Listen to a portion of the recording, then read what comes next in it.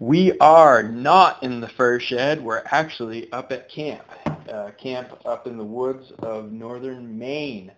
And this is episode 40 of the Trapping Today podcast. I'm your host, Jeremiah Wood. Thank you for tuning in and thanks for being here. I have a special guest slash co-host with me.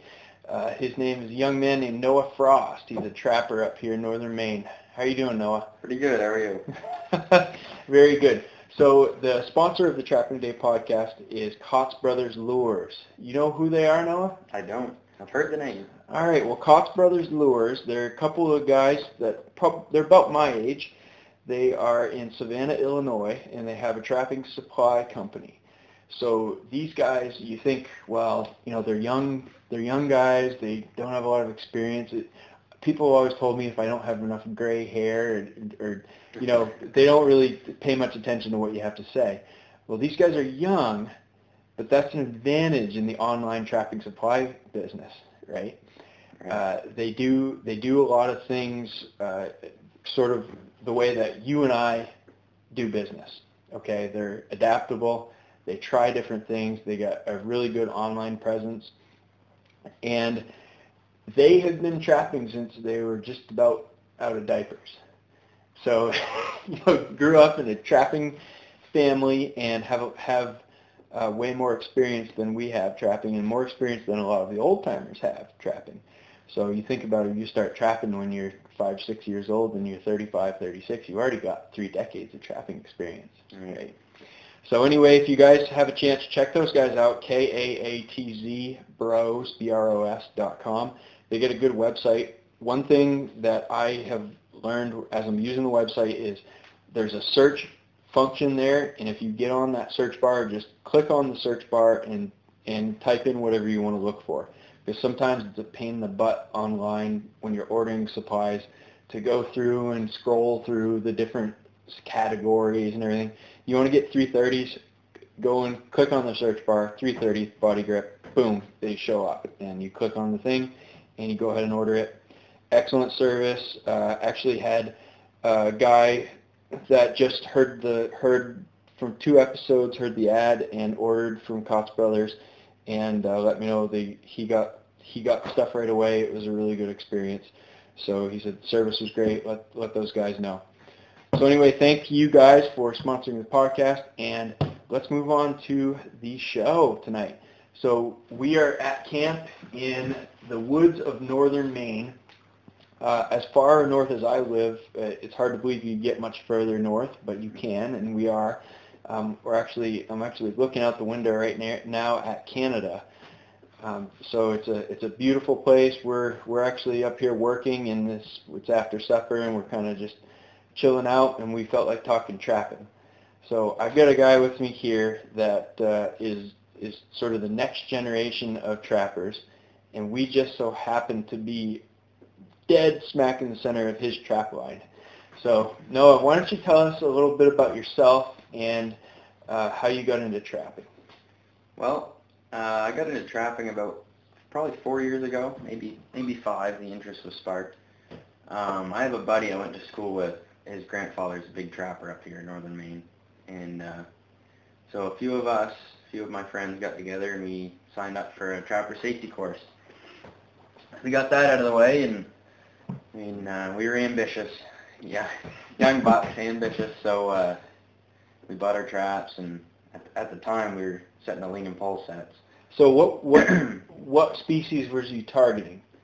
We were targeting martin and fisher. So I think that's interesting for a lot of people because, interestingly enough, growing up here, when I started trapping, I was a little older than you, just by a few years, and I started trapping martin. That was my first species. First thing I caught was a martin.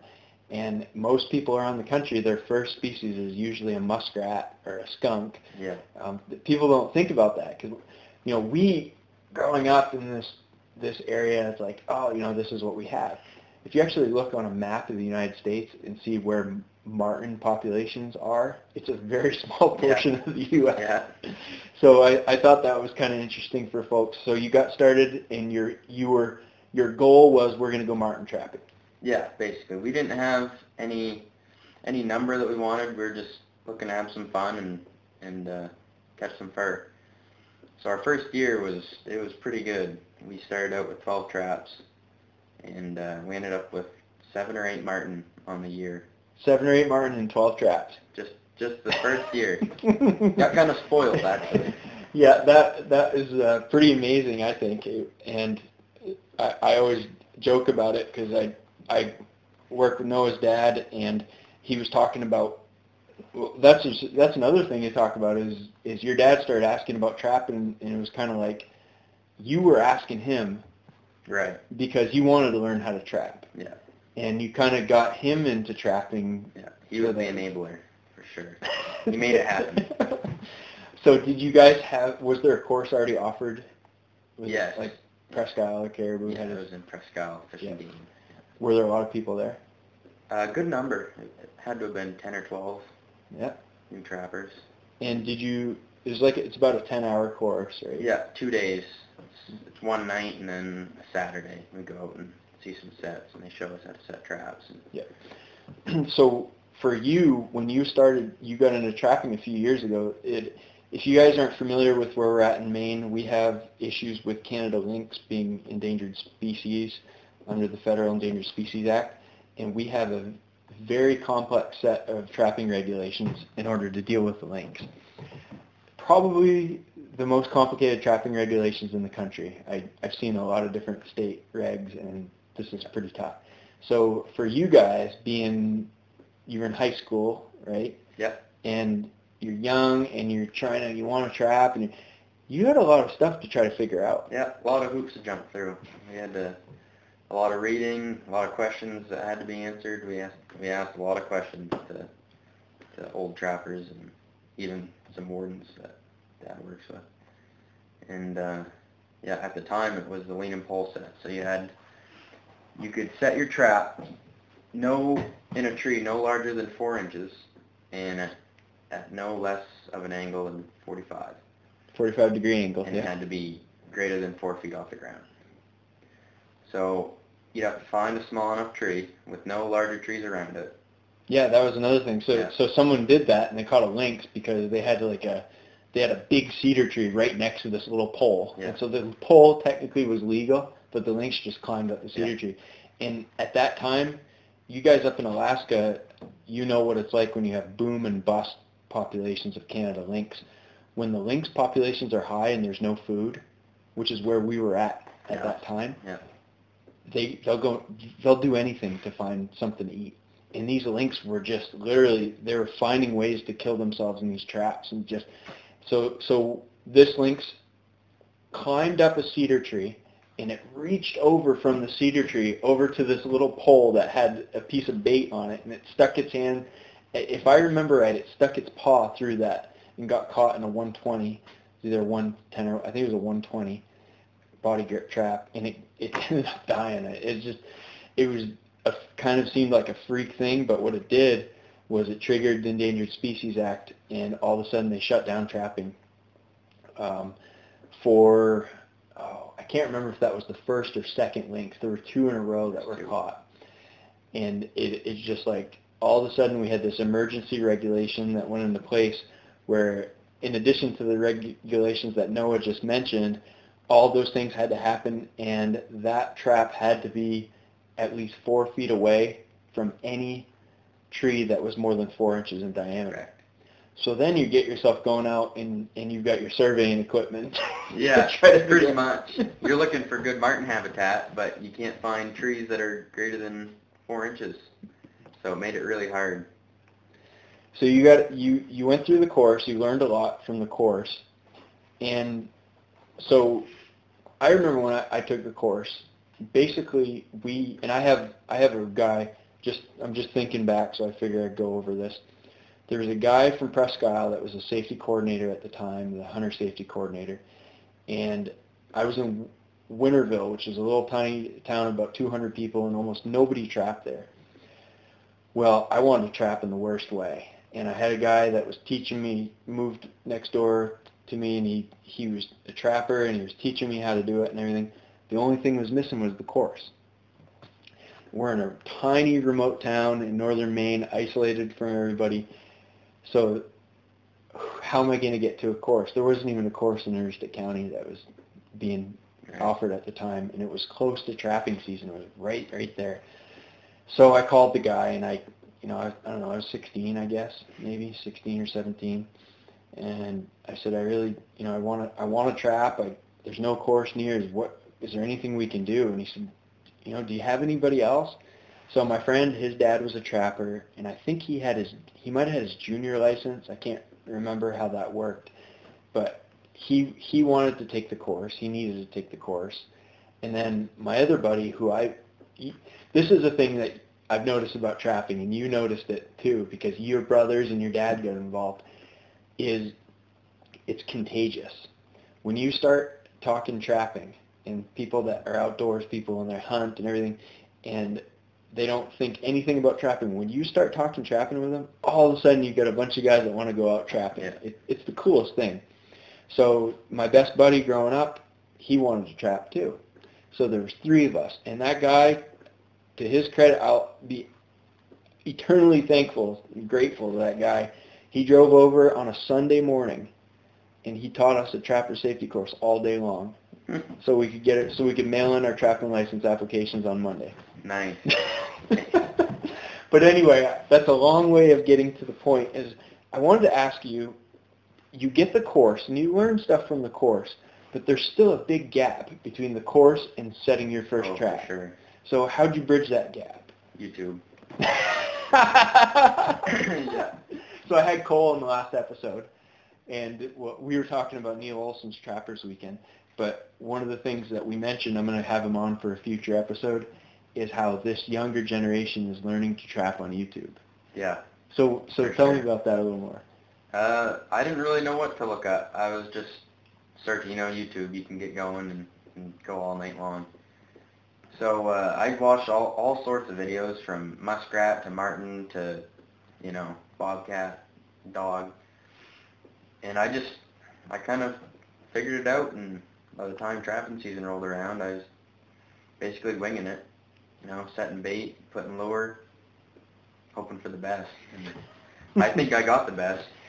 Pretty well. Yeah, how did you know? Did you scout? How did you know it was marten habitat that you were setting in? I learned online that, you wanted thick growth over, cover overhead. And so that's basically what I looked for. I looked for a lot of softwood, heavy softwood dents. And I just picked a road and started setting every quarter mile or so. And yeah, because marten, people don't often realize that marten don't leave a lot of sign. No. And when our trapping season starts, we don't have snow on the ground most years. It's the 1st of November, and usually you don't get that, snow that stays for good tracking until about the 10th or 15th of November. Right? And we can consistently count on Thanksgiving we're going to have tracking snow almost every year. But preseason, there's not much you can do. So yeah, that's what I do, and I've been very frustrated. I trapped that year. That first year you trapped, I think I was back here trapping, and I didn't do very well marten trapping. I went into a completely new area. I knew what I was doing. I caught them before, and I did terrible. But you guys, you did incredibly well, and I remember joking with you like, "You're ruined." Yeah. Oh yeah. It's like the kid that the first year hunting shoots a Boone and Crockett. Yeah, exactly. Buck, Yeah. So tell me, so you set a dozen or 15? A dozen. And were you by yourself? Were you?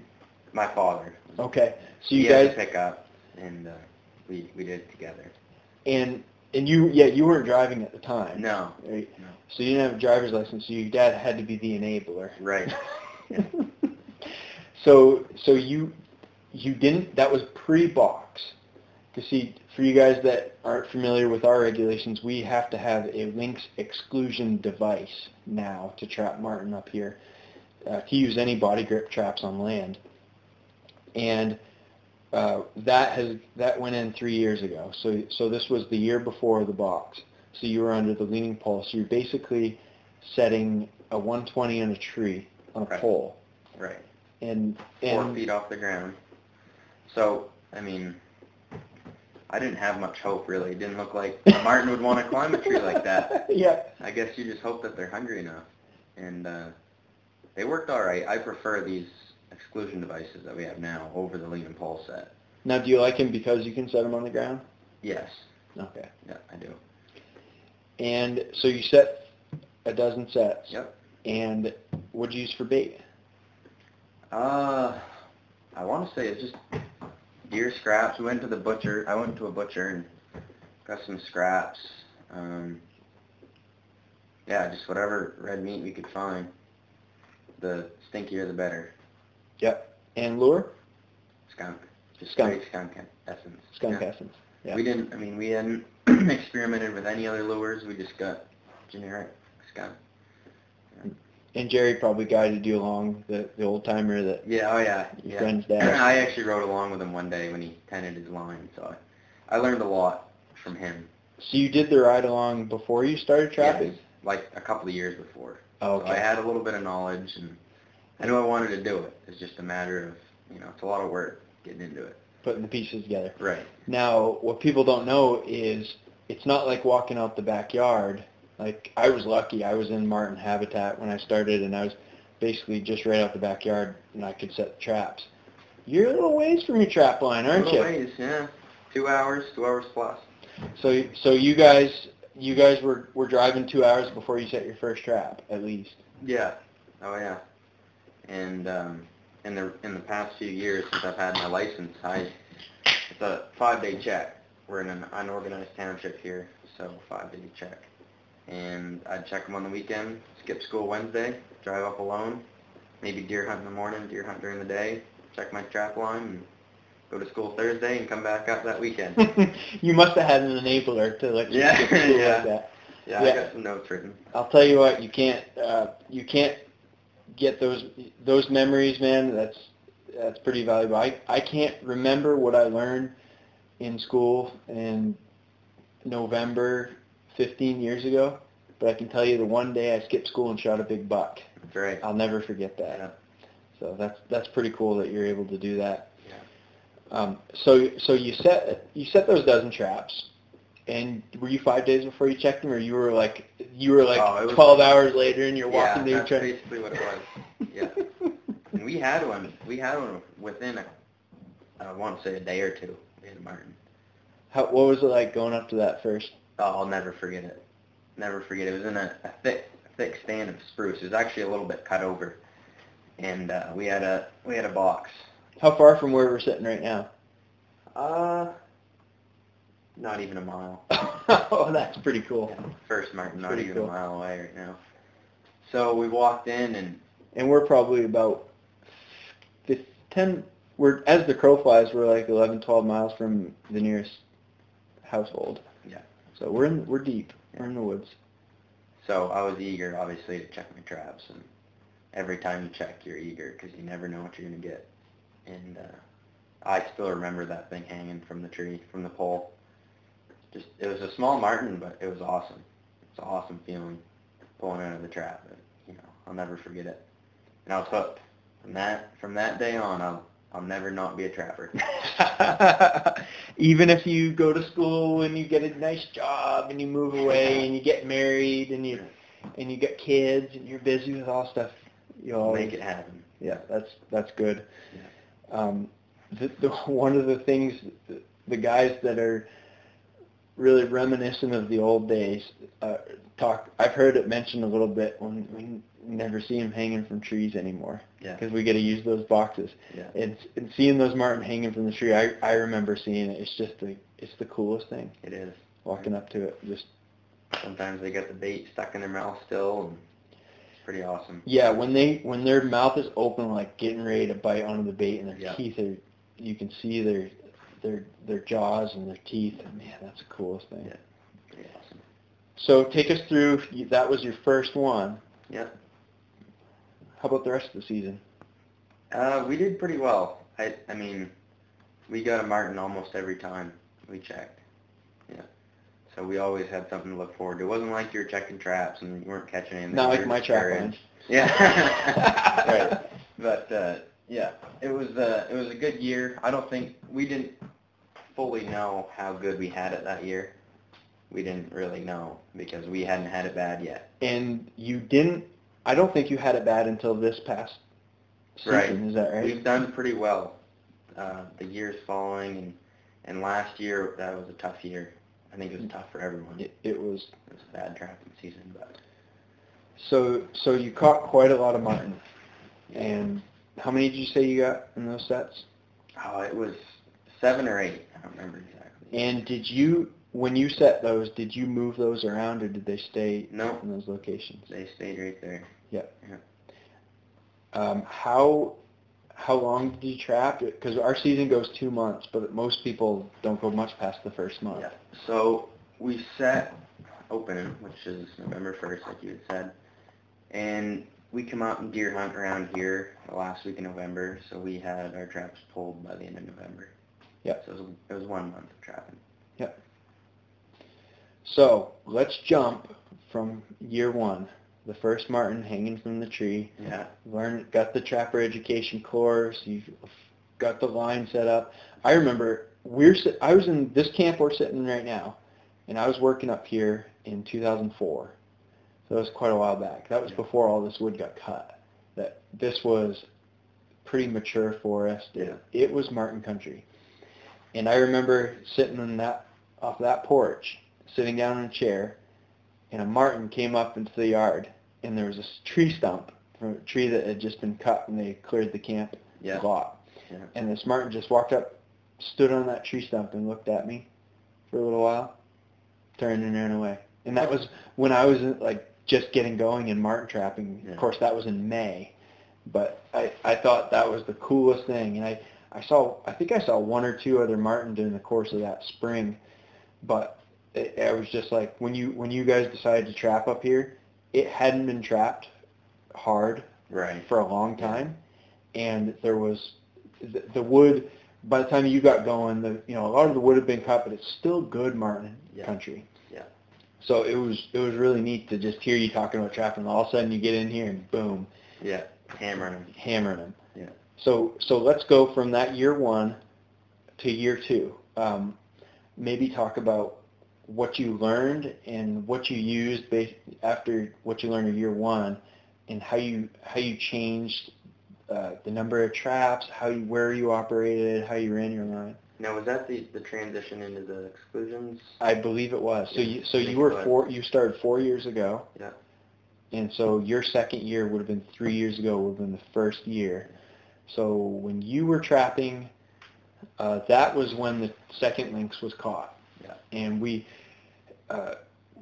if you guys want to go back to Trapping Today podcast, I believe it's episodes 6 and 7. I did a 2-podcast series, sort of mini-series on the Canada lynx issue in Maine, and we went over the background on the legal issues and how that's affected trappers in Maine. But if you did listen to that, you remember it. The state of Maine signed kind of an agreement with the federal government, with the Fish and Wildlife Service. The Fish and Wildlife Service issued an incidental take permit to the state of Maine.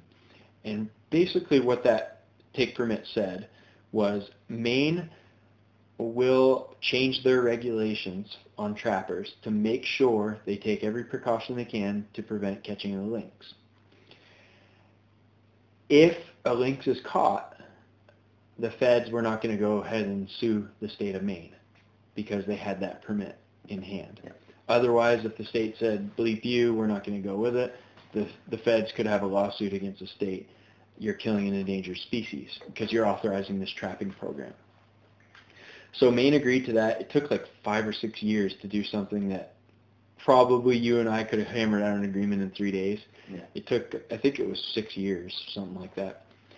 We came to an agreement, and what the agreement said was that the incidental take, or like an accidentally caught lynx, would total 3 lynx over the period of 15 years. Well, we killed 2 in like the first month of the first year. Yeah. Again, we have more lynx than we know what to do with. We can trap bobcats. We can kill bobcats and hunt them. I haven't seen a bobcat. No, there's more lynx than bobcat. We see lynx everywhere. We spend a lot of time in these woods roads. Yeah. And, going back, I'm going to back up here just a second because I got to mention something. When Cole and I were on the podcast episode last week, we talked about Neil Olson's Trappers Weekend, and Neil had Randy Cross, the bear biologist, in one of the demos. Randy talked about, he went through the bear snaring. It was actually a pretty neat demo he did. But before, as he was introducing Randy, he started asking the guys in the audience. There's a big audience there under a tent. There's benches there, and everybody's sitting around. And Neil said, all right, I got a question. He says, you guys are trappers. You spend a lot of time in the woods. I want to know, how many foxes have you seen in the woods? And there's old-timer, gray-haired, it's hundreds of foxes. How many coyotes have you seen in the woods? Oh, hundreds, thousands of coyotes. And he says, how many biologists have you seen in the woods? And I'm sitting there, I'm a fish biologist, and I'm sitting here just not opening my mouth and just watching this all. Oh, no biologists, they never get out in the woods. So I wanted to make a comment in the last episode that you do see us out in the woods quite a bit. Yeah. You see us out in the woods more than you see most people. So both on the job and off the job. And now you're going to have to help me retrace my steps of what I was talking about there. The number of lynx. So we see lynx all the time. They're very common. And it just so happened that when they signed that incidental take permit, it was at a peak of the lynx population. The snowshoe hare or rabbit population was down. There wasn't much food available. And the lynx were doing everything to try to keep from starving to death. So they were finding ways to get into traps that you couldn't imagine. Yeah. Two found their way into traps by miracle in that first month of the first year when that permit was signed. Trapping season was shut down. I can't tell you the year right now. It was either 3 years ago or 4. But I do remember that I was running traps that morning when the press release came out. And I actually had a set of lynx tracks on the base of one of my poles that morning. Oh, geez. I was nervous. Yeah. It walked up, it obviously smelled the lure. Yeah. And it circled the pole and just walked away. Yeah. But when I got out of the woods, I got that message and I had to go back and pull my traps. It was frustrating. It was very frustrating. So they shut down the season, and they had to regroup. That would have been the year that you trapped. You had already probably pulled your traps by then. Yeah, it didn't affect us. So they shut the season down, and then they had to sit down and hammer something out that would go above and beyond this 45-degree angle, 4-inch pole, 4 feet off the ground, 4 feet from any other 4-inch diameter pole. They had to figure something out that was foolproof. And the past couple of years, they had been researching and using these exclusion devices. I think one of the guys at the Maine Trappers Association suggested some sort of a box with a certain sized opening that would prevent lynx from getting in, but would allow marten and fisher to go through. Yeah. So they'd been testing these, and finally this added pressure required the state and the feds to get together and say, we need to make this happen. So they came out with rules that specified this lynx exclusion device. And they gave you a few different options, and I've talked about this before in a previous episode on the dimensions and the types of exclusion devices you could use. But that's enough of me talking. Noah, why don't you tell us about how you went from setting on poles to going into building these boxes, getting them to spec, and change your trap line. Oh, completely. Yeah, it was pretty discouraging, really, to have just gotten started and then basically have to start all over again the next year. It was discouraging, and it was a lot of work, and it was expensive building those boxes. You had to buy plywood because we didn't want to use wire, and we got some built. I don't remember exactly how many. I want to say it was 12 to 15 boxes that we got built, and I didn't really want to use them at that point. I didn't have much faith in them really, because it didn't look like something would go in them. It was just a plywood box with a hole in it in your trap. But over time, they seem to have worked well. I don't think we've caught a lynx yet. No, there hasn't been a third lynx caught, and it's been a good 3 years with the boxes. I started with cages that first year because the wire was cheap. Right. But I learned pretty quick. Yeah. I had a lot of problems with the cages. They were light and flimsy. I had fishers trying to get in and like moving the cage around, setting off the trap. You had to brush them in with thick boughs, fir boughs, so that the animals knew where the opening was to the cage. All in all, it just wasn't a good deal. Yeah. So the box, I went to boxes too. And so you build the boxes, yep. And see, the advantage we had with the boxes is we weren't required to set them up in a little tree 4 feet off the ground anymore. We could set them right on the ground. Yep. The diameter of the boxes that Noah built, and correct me if I'm wrong, you went with all 120 style. Yes. So those had a 4-inch by 4-inch diameter hole or square opening. Square, yeah. And the trap had to be at least 18 inches back from the entrance of that opening. So there was no physical way that a lynx could get in there. There's actually some trappers have argued that maybe that hole could be a little bit bigger because we are excluding a lot of fishers. Yeah. We've seen a lot of refusals on fishers. But the advantage, and I've mentioned this before, the energy it takes a martin to run up a small pole at a steep angle and get to the bait is a lot different than standing on the ground and just poking it through that hole. Yeah. Thinking it can go right through the box, just like a hollow log. Mm. Yeah. It's a lot more natural, I think, than the lean and pole set. And we've done fairly well. So how'd you do that first year with the boxes? First year, I believe, was an off year. We didn't do great. I think we got something like we did with the first year, 6 or 7. You had a few more traps out, and about the same number of months. Right. Yeah. And to us, that was less. Now the year after was hammer time. Yeah, different story. I had my license. Me and my dad kind of split up. So you drove and you had 2 lines, and I remember your dad was getting pretty excited about trapping by this time. Yeah. So he was going the old-fashioned way. He was walking his trap line. Yes, he was going a long distance from the truck. Yeah, up on a hill, and he'd walk down the hill, through and set traps.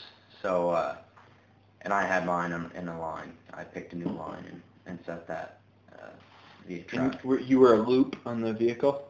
Nope, this one wasn't. Okay, so you'd go to dead ends and turn around and come back. Yeah, exactly, which is not as efficient. But you can access, I do a lot of it, and I like that you can access areas where at the end of the road where if there's no other trapper at the end of that road, there's a lot of area around you that hasn't been trapped. That's right. Yeah. So we did very well that year. I think I ended up with, I set 15. I had 15 boxes built, and I ended up with 13 martin. And jeez, one or two pretty fishers. Amazing. And was that the year you caught the big fisher? Yes. So tell us about that. Set thick. None of these traps I intend to catch fisher in. They were all 120s. I was going for martin. Fisher a little more work, and I was just getting started, so I wanted martin. But I sat in a thick cedar swamp, and I'll always remember it because I walked up to the box and it was hidden. It was behind a tree. So when I walked around the tree, all I could see from the entrance of the hole was a big black tail sticking out. Yep. And that fisher was stuffed. I mean, he stuffed himself in that box. And I'll never forget that. What do you weigh? I don't remember exactly. I remember he was big. It was huge. I almost want to say it was 13 pounds. It was 12 or 13 pounds? Yeah, for sure. Because I caught one last year that was 11. And it was the same thing. He filled the box, and it was just tail. The tail was sticking out. That was 11 pounds, and I remember yours was bigger than that. Yeah. So that same swamp, I came back and checked it. It was probably a week later, the following weekend. And I checked it again, and I had a martin. Same trap. The following weekend, Sounds like we got something going on here. You got a fisher? Another fisher. I got a smaller female. I couldn't believe it. So you get 2 fisher and a martin in that trap. In the same swamp. Any weasels to throw in there? I got a weasel. I got a weasel that same year in the same trap. So there's a lot going on here, and we are in our area. What we know is that Fisher and Martin don't really get along with each other. Right. Fisher are bigger. Fisher are more competitive. If a Fisher encounters a Martin, he'll kill it on sight if he can catch it. However, what I learned in wildlife, and you're getting ready to go to university, and you're going to learn this in your wildlife classes, Fisher are limited by snow depth. That's why as you get further north, you see fewer Fishers. And when you do see Fishers up this far up, they're usually in cedar swamps. Yeah. Because they can get away from that snow. They got the trees intercept a lot of the snow, and so they can kind of move around. Because they're bigger, they don't float on top of the snow as well as the martin do. So we got that sort of interplay between martin and Fisher, and there's a little bit of overlap there. Now, it's still, last year I caught martin and Fisher in at the same set location, and it happens. But I kind of talking with you guys when you're catching those animals, I'm like, this is just weird. Something's going on. Well, come back the next spring, and I noticed you'd already seen this. There was a massive clear cut. Yeah. Up above you guys, right? Yeah. There's a bunch of timber harvest going on, and I kind of just as kind of an outsider, just watching this all happen here, I'm wondering if there were a lot of animals that were up above your camp where you're trapping that were displaced by this clear cut and all this timber harvest and kind of moved down into that cedar swamp, and we're traveling through there trying to find new habitat. New ranges, yeah. So, that very well could be.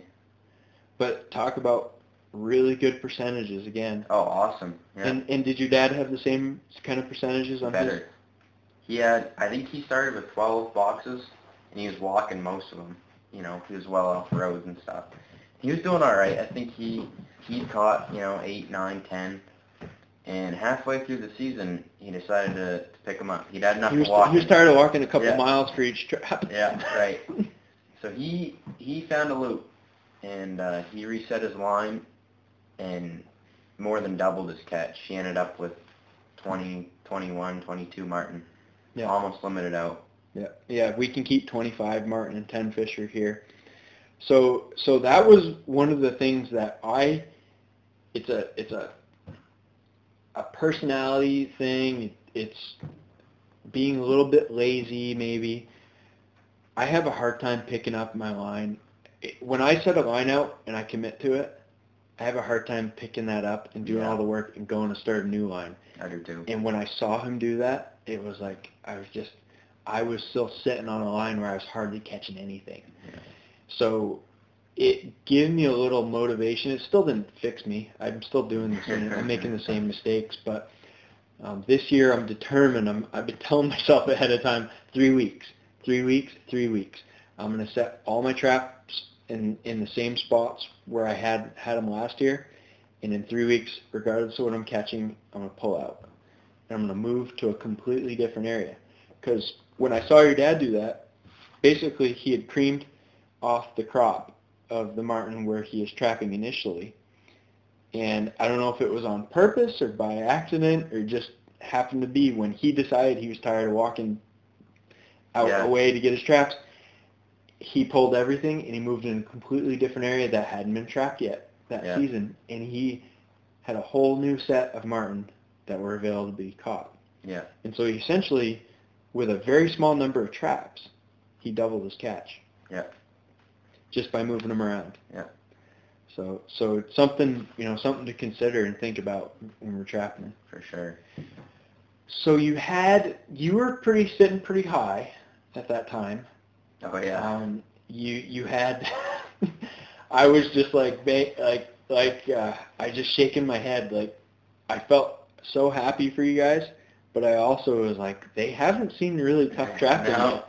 No. So tell us about last year. Yeah, last year, I basically doubled my traps, and my catch was cut in half.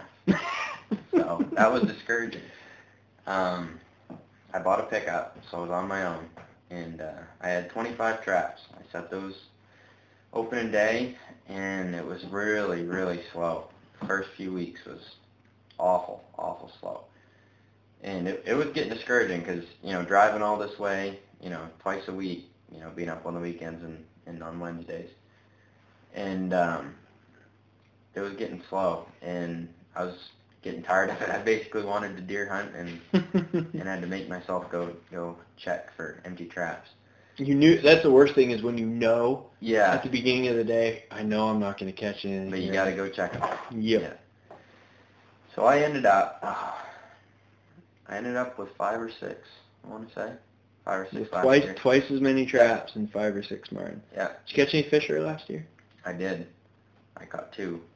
Another huge male. And I haven't shown you the picture of that. It's pretty impressive. So I don't know if the white box, I painted my box white. And, why'd you paint your box white? Visible. For other trappers, too. Right.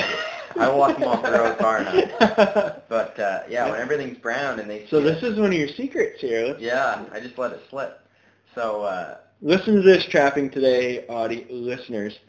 This is a really interesting little secret here that Noah's letting us in on. Yeah, so... Where'd you learn this? It was you or Dad.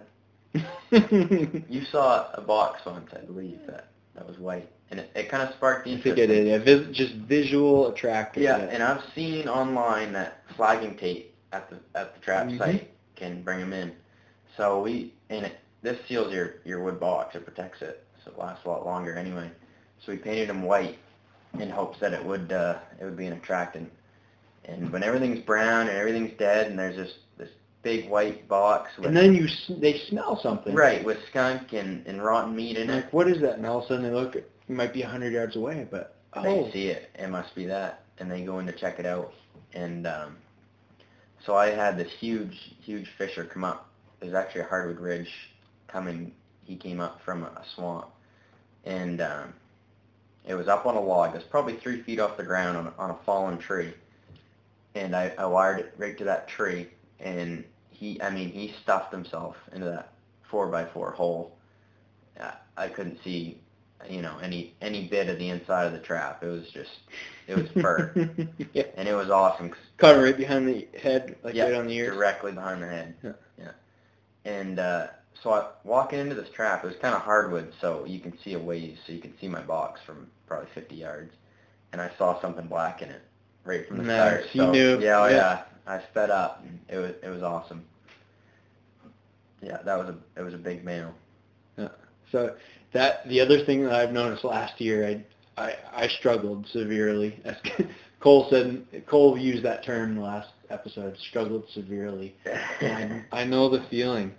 So I was running 60 traps, and I was running half of, 30 of the 120s like you were running, and 30 of the bigger ones, which I've decided to steer myself away from those because of the lower percentages for various reasons. But anyway, I only caught 8 martin and 4 or 5 fisher.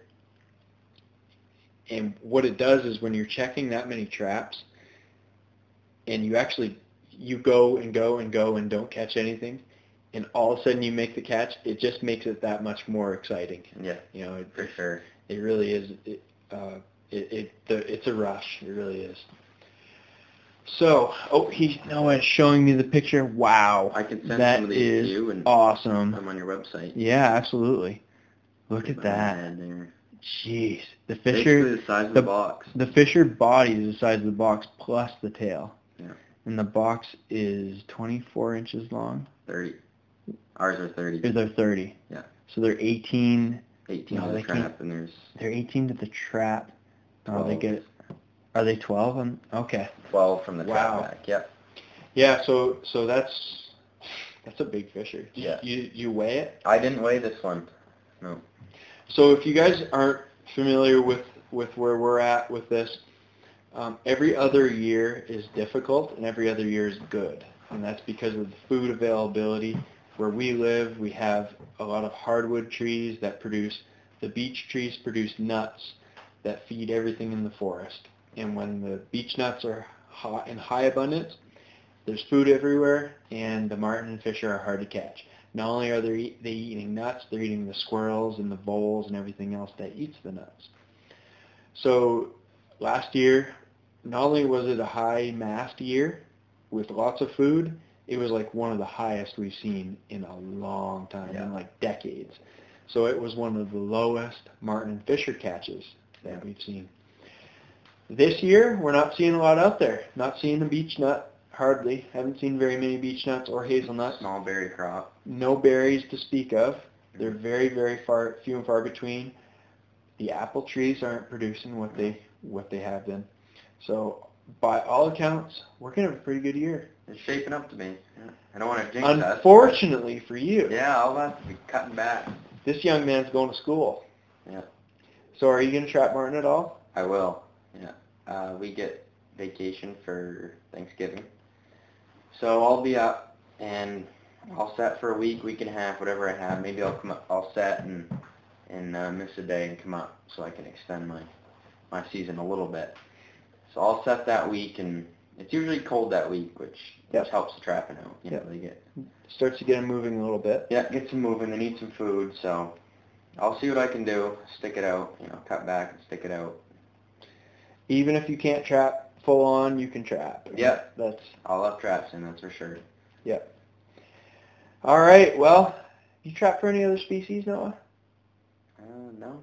I've water trapped a little bit. A little bit of water trapping. Haven't gotten into it. Yeah.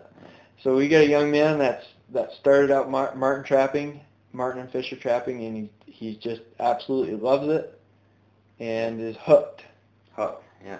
And everyone I've taken on my line is now trapping. Really? Yeah. My friends, my brothers, well, Nick isn't, but Matt's starting this year, so. Yeah. Building in boxes right now, actually. That's exciting. Yeah.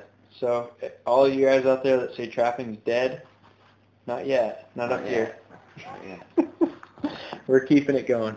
All right, Noah. Well, thanks a lot for being here. I really appreciate you taking the time. I know you're not you're not used to being on podcast episodes or anything. So thank you for having me. It was great to talk trapping, and excited to hear from you in the future on how you progress as a trapper. For sure.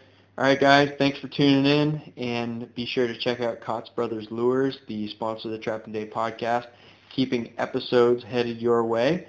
If you want to contact me with any questions that you have for me or Noah, that's jrodwood@gmail.com, jrodwood@gmail.com. Questions, comments, criticism. You can send the criticism to Noah. That'd be fine. But anyway, thanks for tuning in. We'll catch you next week on the Trapping Today podcast.